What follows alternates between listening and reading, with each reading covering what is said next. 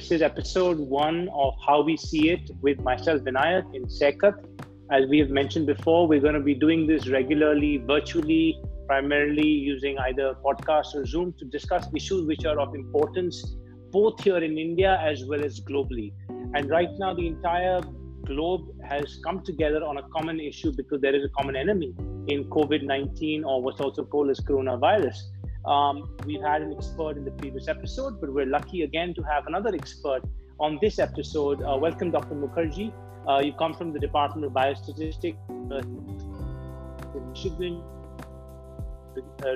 Recently, a pretty lots to do, and therefore we're grateful for your time and would love to hear more from you. And hopefully, the audience will also really benefit from this conversation. So, thank you so much, and welcome. Thank you so much, Vinayak. Thank you so much, SECUT, for this initiative of getting the right facts out there at the right time. So what I wanted to say, we just released a report in Medium and also prepared an extensive report on our own situational analysis of the COVID-19 situation.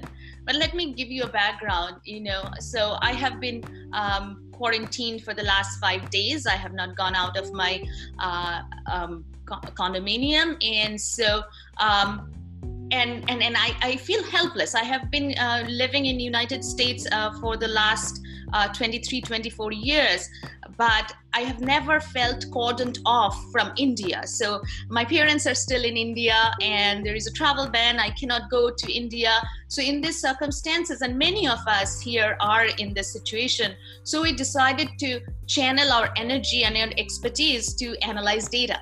So there are graduate students at University of Michigan, postdocs at University of Michigan. We started this work honestly last week, and we got together by BlueJeans and spent many sleepless nights. I think that I have got very little sleep in order to get the report out there, because most of the analysis that you have seen is after the fact. And after the fact analysis of the cases does not really change the fate of a pandemic. So we wanted to get this report early, and we used certain standard epidemiologic tools. The methodology is quite standard, but looked at the Indian data. And the methodology was actually devised by a colleague of mine at the Biostatistics Department at University of Michigan. He had analyzed all the data from Hubei. So I think as much as we are in deep crisis, we also have 2 examples where they have turned the course of this pandemic around: China and South Korea. So what can we learn from the data there? Because we are at an advantage, because we are at a lag.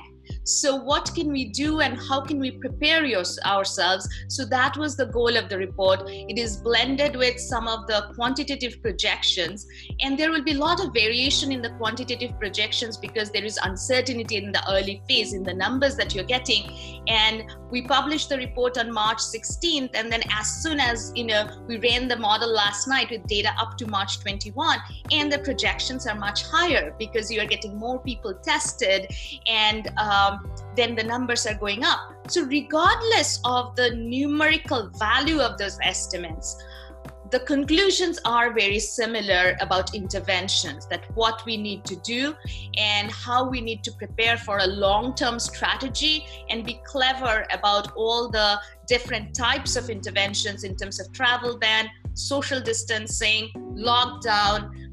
We are increasing our capacity of testing. All of these 4 in a slightly optimized strategy should be rolled out, and this can have drastic effect. And as we have seen, South Korea and China has shown us that this is not an unbeatable crisis, but we need to be So Vinayak, I've read some of your work, and it's amazing how quickly you've been able to turn it around, and it's remarkable. So, kudos to you for that, and more power to you and your co-authors. I have a couple of questions. Tell us the not so good news, and tell us maybe something positive and hopeful that we can hold on to, both here in India, but also in the US, because as you said, we have the advantage, so to speak, of lag compared to Korea and China. So those would be very important. And because you work in biostatistics and epidemiology, something that has, something that I've been very curious about is, where are the early prediction models? Where are the early warning systems? Are there none, or they've not been looked at, or they're just faulty? I'm curious about that as a second question. So great question, Vinayak. So let me answer this in parts. So the first thing I want to say is that we have data, very spotty data, because as soon as you are doing more testing, the numbers are going up. So it's hard to, so the missing piece of the puzzle, as we say in the report, is the truly affected number of cases. And the crisis point is that in terms of diagnosis and resisting and arresting community spread is the asymptomatic people who are not showing signs of symptom and are not tested, and they're going about doing with their daily life. And that's why this quarantine strategy for everyone, because we really do not know who has the virus or not, because we have not tested everybody. So that's a missing piece of the puzzle. But in the first part of the pandemic, how South Korea arrested it is actually really doing large-scale testing and then contact tracing, right? Testing and contact tracing of the exposed individual. Even in US, in the beginning of the pandemic, we were getting from our county that these are the cases and these are the areas where they have been, so anybody exposed should get tested. But then when the case number is in hundreds and thousands, that's not a feasible strategy anymore. So this is only a good strategy in the early part of the pandemic. When it has spread all over, then you shift to providing more care to people who are coming to the hospital. So I think the good news is that the success of China and South Korea, right? Because we know that this can be done. And I also think that India has acted early. And I'm very proud of the government for rolling out very severe measures at a very early stage. And that was very much needed. And because with a population like India, I think draconian measures need to be taken just because of the sheer numbers that we can produce. The bad news is also that the people who are at the highest risk category for going to the hospital or going to the ICU, there are certain risk characteristics. For example, the elderly, people who have immune system compromise, people who have diabetes.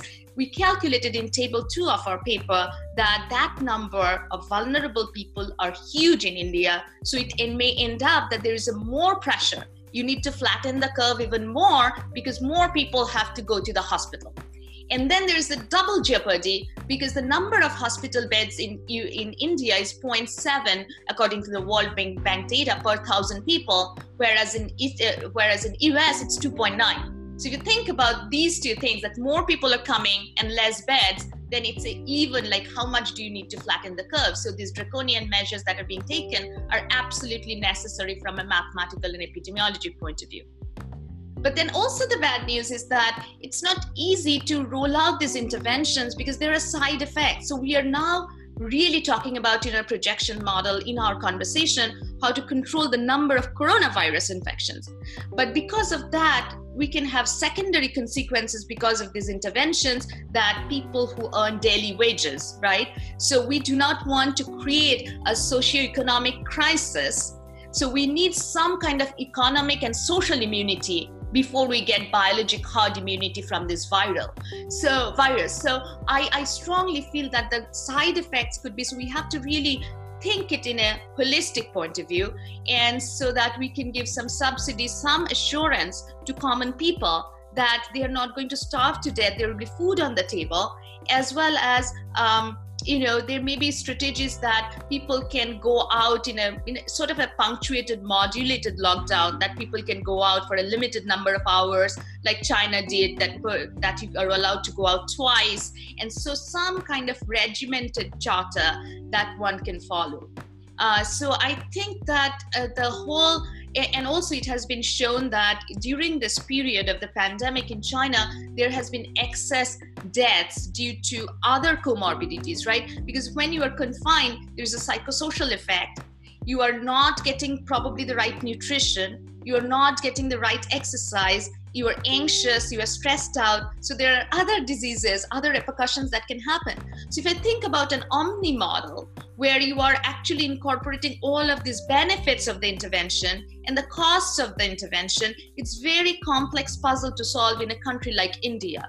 But I think fundamentally right now, we have to go through a hard period in order to really get out of this phase and then think about long-term strategies. And I think it would be wise to think about long-term strategies here. And the good news, as I said, I think that there was a study that people have tested a random number of individuals at hospitals with respiratory illnesses, and most of them were, almost all of them were negative. So I think it had the community transmission and spread probably has not happened at that level. So I think that the measures that are being taken and the government and the local public, and I think the public awareness is a very important component of this war, because we need public, private, government, and partnership with scientists who are really working hard on this problem to really conquer this crisis, the defining crisis for humanity. So I'm optimistic that, I'm also optimistic in human spirit. So I think that I also see that at this time, we are in our best behaviors. We are extending empathy to others. We are coming together virtually because it is suddenly this virus is an equalizer between everybody in the world, and we are feeling our connection as a human race. So there is tremendous feeling of solidarity and resilience, which is also very uplifting. That's why, I cannot remember the last time when I have worked like 72 hours continuously on a report, because otherwise there was no way to get it out there by Sunday. And I wanted to do that.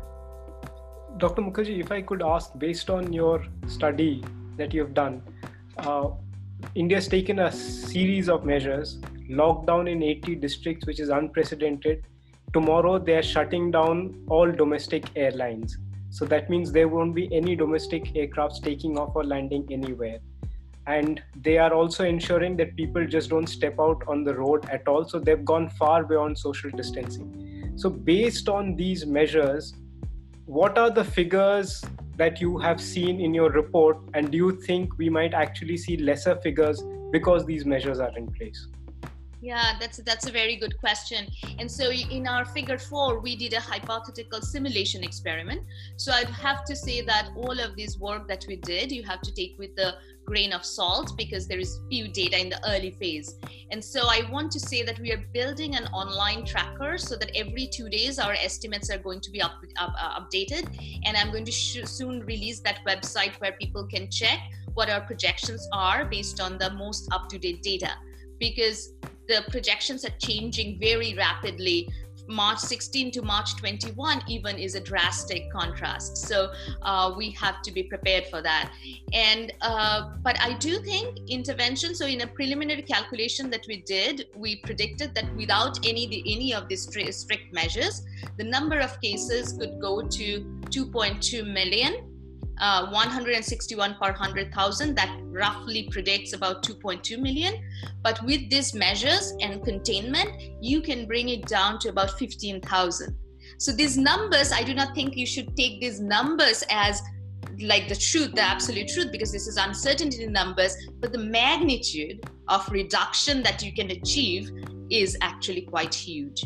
And so I believe that after this initial phase, as we look at the data for the next couple of weeks, are extremely critical for India. So we'd rather be safe than sorry. So, and then revisit, not say predict that this lockdown is going to continue so that the general public starts to panic about their livelihood, about their wages. We should really think about that. Could create a havoc too, right? If people are feeling so insecure about their earning, how can they really think about fighting the virus? So I think there has to be a strong message about the social collective spirit that we are going to hold each other through this time and get through these 2 weeks of hardship, and because that's absolutely necessary. I think so. That's where the role of the state will come in to create that sort of safety net, and as you mentioned, social and economic immunity, so that people don't panic on the economic front. And can you another educate thing I us want about? to mention in response to Saikat's question, is that sometimes it's very hard to imagine why these measures are being taken. But this is a contagious process which is growing at an exponential rate. So people think linear, and if you think about, from single digits, how quickly you go to hundreds and thousands and millions is just, I would say that even as a statistician, as I was hoping the US situation, I was thinking, no, it is not going to be that bad. But I think it has been a failure of our collective social imagination that this could be this big. So I think that now that we have seen in so many countries, we really need to hunker down. Since you spoke about how quickly it can scale up, can you explain to us what is an R coefficient in this context? So I think that's the number which is... Yeah, so it's in very lay terms, it is the number of people that you can actually get affected. So every person can be like affecting 4 people. And so in that way, it can magnify at a very, very fast rate. So I actually calculated, so most in China, the estimated R is about 3.8 in Hubei, in Wuhan, and they had a very rapid acceleration rate. And I calculated these projections under R at 2 because India has not shown that community transmission levels. But all the projections, even for Italy and US, if you see in our paper, are calculated under R2, but still massive, quite massive numbers projected. But these are without any interventions. So as soon as we are able to turn the curve, then the R becomes lower. And there is a particular study in Hubei which calculates R after these interventions have been rolled out. And so with these interventions, they were able to bring R from 3.8 to about 0.3 to 0.6. Wow, that's substantial. Yes. And are these test kits that we're talking about, are these accurate tests? Or is there some variability and some sort of take it with a pinch of salt? Or no, these tests, if they say you're positive or if they say you're negative, that's the gold standard? So I'm going to share a personal story. So I was exposed to somebody who tested positive for COVID-19, and that's why I'm quarantined right now. And so I asked my physician whether I am going to be tested, and right now in US, they're not even testing the exposed people until they have severe symptoms. So the recommendation is that you stay at home for 14 days without getting tested and take care of, if you have mild symptoms, just treat it as a natural flu. Take Tylenol or paracetamol instead of ibuprofen. And if you are you are actually then having severe breathing disorders or you need medical attention, only then go to the hospital. And the tests are also taking time because there is a backlog. So testing, I do not know how feasible it is once community transmission has happened and so many people need to get tested, right? Because they have been exposed. But the tests are not perfect. Different assays are not perfect. So that's something that I'm working on. I smiled because this is exactly so that the models that actually we fit takes into account that the fraction of people who are tested could be unknown, like the truly exposed could be quite different from the truly ascertained, but the truly ascertained may also not be truly ascertained because the sensitivity of the specificity of the test is not perfect. So what I have heard that there is quite a bit of false negative in this test. So people are thinking about, but what I think is that the more and more there are fancier tests, more expensive tests which are more accurate, but I think that some affordable test which has decent, more than the perfect test, an affordable test which has decent sensitivity, specificity, I'm fine with that. But I think the symptom management is very important, that the dry cough and the breathing difficulty, and so symptom management and staying at home and taking care, just like staying hydrated and using medication is very important. So the tests are not perfect. And they're talking about, using CT, chest CT, coupled with RT-PCR for a more finer diagnosis, and also being able to predict who is going to need hospitalization. That's also an important question, that what are the characteristics that predict severity that we list in table 2, so that we can brace ourselves that these are the people who we should watch out for a higher level of care. So if I could and I do not know, the other thing of which I'm thinking about, I do not know about the Indian market, but definitely in US, every company is coming up with a test. So I don't know a relative comparison of this test, because there is a lot of private tests, universities that are trying tests. So I do not know the calibration. But this is a moment when we cannot perfect, because perfect can become the enemy of the good. Like Vinayak and me, we've been discussing this, and this is a major debate that's happening in India, Dr. Mukherjee. One thing that they keep saying is that we should be testing more, but the government says that if we go out and do indiscriminate testing, we might end up in a situation where we don't have enough test kits left. And we've just added a few more private organizations to also start testing. So where do you think, what is the right strategy? What is the right mix? Because how do you prepare for something at this scale? I do think that they should test random people, right? So as a surveillance measure, because you can design a study where you are keeping a track. So I think that you can predict outbreaks and hot epicenters if you actually get a sense of this respiratory illness related complaints, coughs.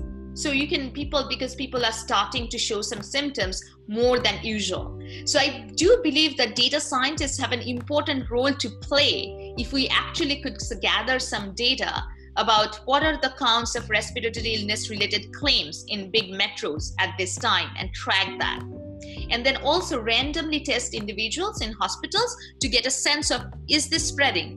So maybe you have a quota of a number of tests that you can easily deploy, and then deploy them and see that if there is any evidence of community transmission, so that you can target. You're not going to test everybody in India, but you can collect data to sort of track if there is a sense, if there is any sign of increase, and then you can increase the surveillance. So you have to do it in a strategic way, because we cannot really test 1.34 billion people. And again, I think it should also be prioritized for people who are at the highest risk, the vulnerable population. But I think I think the ministry is quite active in doing that. But some of the proxy surrogate things, which give sense in a community that there is an outbreak, community health workers can play a great role in here, because they are, particularly think about the rural areas in India. If there is a health worker who is sort of going door to door and checking and saying, is anybody having fever? So these grassroots level work, India's strategy does not have to be the same as the Western world. We have different kind of strength, and we have different kinds of problems. And so I think we have to be creative as we roll out tests and as we roll out interventions, but adapt to the Indian context, how we can make still lives go on and not just completely frozen with fear and panic and depression and anxiety. As they say, the magic bullet is vaccination, but we don't see a vaccination coming up for at least another 11 months at the earliest, and if not, then 18 to 20 months. In this period, so as of now, it's looking like it's going to be a long-term issue. So in a situation like this, what are the things that we need to do to start preparing ourselves for this long haul? Yes, we wrote that section in the article about what do the people of India need to do and what can the government do. So I think the important thing is really a partnership, a sense of partnership, that nobody is against one another. It's not like one group is suffering more because of the bans, and people understand why these drastic interventions are necessary. I hope people also have optimism and hope that we are going to get through this crisis, and we have to be fighting, because not everything is always easy, but the human race has always been victorious. So I think, and there is also need for data, science, and very agile surveillance. And you have to be facile with respect to the interventions and very agile with respect to the surveillance, so that you can track and predict. And maybe in Facebook and Twitter, people are talking about dry cough. people are searching for symptoms, like as we go through, right now, everybody is searching for coronavirus. But down the road, when it has subsided, if people are searching, and you can track that data. So I think there has to be more very close-knit surveillance, as well as you have to be facile in terms of the interventions. As a society, yeah, go ahead, please. Vinay, no, please go ahead. Go ahead. I think as a society, we have to really cast a broader safety net and prepare ourselves, because every flu almost has 2 seasons, right? It comes back again in the fall. So it's not going to be like this, but probably there will be another peak in the fall. I do not know, but every flu has two sort of peaks in the year, most of the flu. So so I think that we should be prepared to be cautious till we get a vaccine, till we acquire herd immunity, and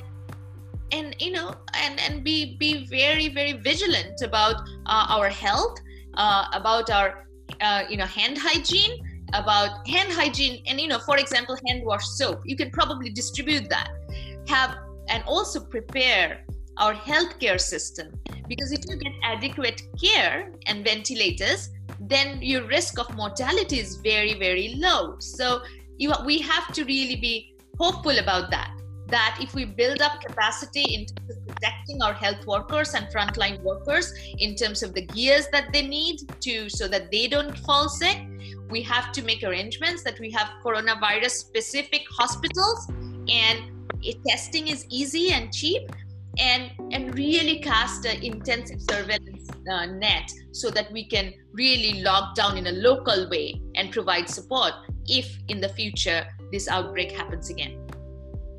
And there are intelligent ways using data of doing that. So, you've touched upon... Yeah, go ahead, please. I'm done. You've touched upon a couple of very interesting and important topics, and I'm going to ask you one question at a time. The first question is, since we spoke about vaccination and what is a sort of a cure, I do remember, Bill Gates spoke about this, I think in 2015, and he was the first one of the first early people, high-profile people at least, who said we're not ready for this.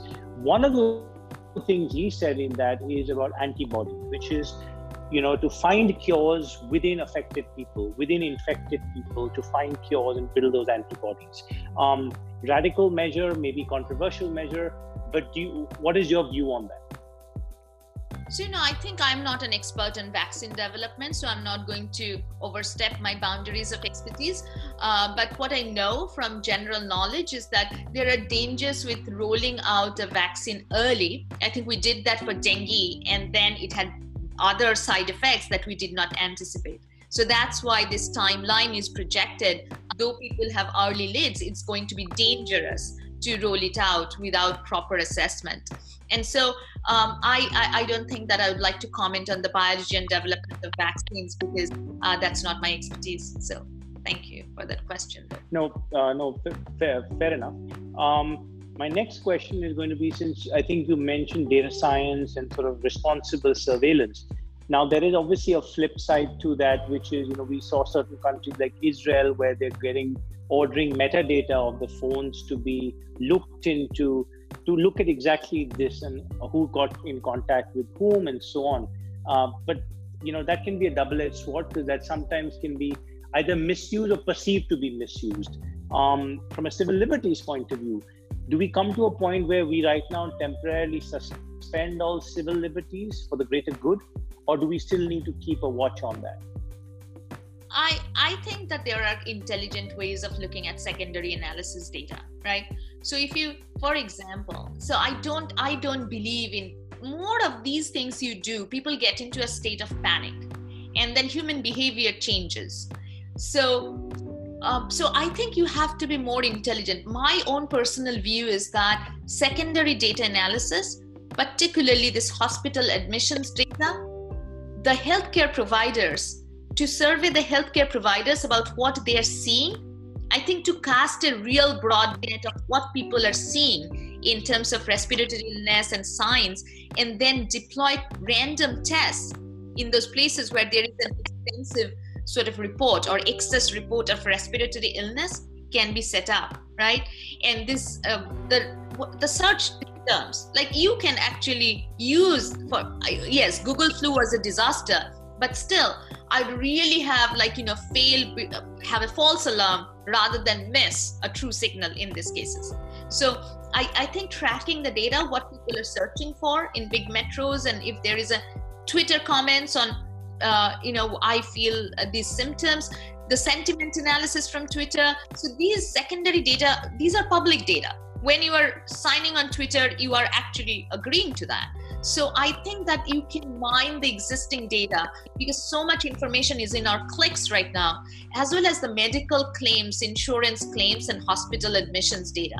I think being in close contact with physicians, frontline health workers, doing random tests across the country periodically to make sure that this is not happening, particularly if there's a cluster of respiratory illness, so that you can localize. Like if the whole China became like Hubei, it is going to be a disaster, but the whole entire China did not become like Hubei because it was cordoned off. So if you can keep it localized, then you also can bring in resources from other parts of the country to that part, right? So I think I don't believe, I actually believe that, we have to think about people's happiness and purpose in life and the psychosocial well-being, because these are also very important key factors in your health.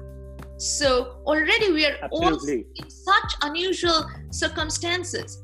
Just think about this, that in November, a farmer probably in Wuhan was walking and something happened, and the same organism and same part is living like in all over the world, and so fragile. We are so fragile in spite of our advances in technology, in terms of competition. We're so fragile. So I think it's a moment of humility. It's a teaching moment for all of us. No, absolutely. And as we come close to a wrap of this episode of How We See It, any summary thoughts on what's next for you? I know you're home in quarantine and you're working around the clock. On a summary note, what's next on your plate? Yes. Very quickly, because we're going to be wrapping up. The Zoom call will finish. Absolutely. So thank you for that question. So I think that you have to use your quarantine time productively. So that's what one of my mission is, that I want to make a difference. And, we could have waited for a journal paper submission. We chose Medium as the outlet because the message needs to go out there. And I'm very happy that it is making a difference and I saw Shashi Tharoor sharing our study today on Facebook. And so I think it is making a difference. And I'm very glad about that. And I continue to work on this modeling piece. I said the first step is to release this online tracker with daily updates of the model, because it's constantly changing. So that would be number one. Number two is actually improvising our model and modifying our model so that we can take this testing imperfection and the fraction of underestimated cases more accurately into account, so to do better projection. And the third thing I wanted to do, so far our models are much more short term, but I want to come up with sort of a natural history of the disease type model, which gives a long course of prediction. So I think that this is what the plan of the team is. And I have to really, really thank all the people at University of Michigan, Johns Hopkins, and Delhi School of Economics. We all came together with the common goal that we need to write something which is thorough, which is well referenced, and it is actually just analyzing the data. I could make a lot of assumptions about, what is the true number of cases and so on. Maybe our predictions are low, but even in that case, we are in a deep crisis. So I'm going to be vigilant with my data and my analytic skills to contribute to this war against this virus. So that's the plan of the group. Thank you so much. We're unfortunately coming to a close, but I wish you good health, and I hope you keep churning out that report and those data. It's something we need, and I hope to be reconnected with you soon to talk more about your progress in your work. Until then, good luck, and thank you very much. Thank you, Dr. so much, Mukherjee. Thank you so much, Saikat, for the wonderful work that you're doing. This is very important. And with technology, we can reach so many people. This is an equalizer for us all. It's the same as being, we're all connecting through Zoom these days. So Thank you so much, Yep. Dr. Mukherjee. Thank you. All the Thank you best. so much. All the best. Thank you.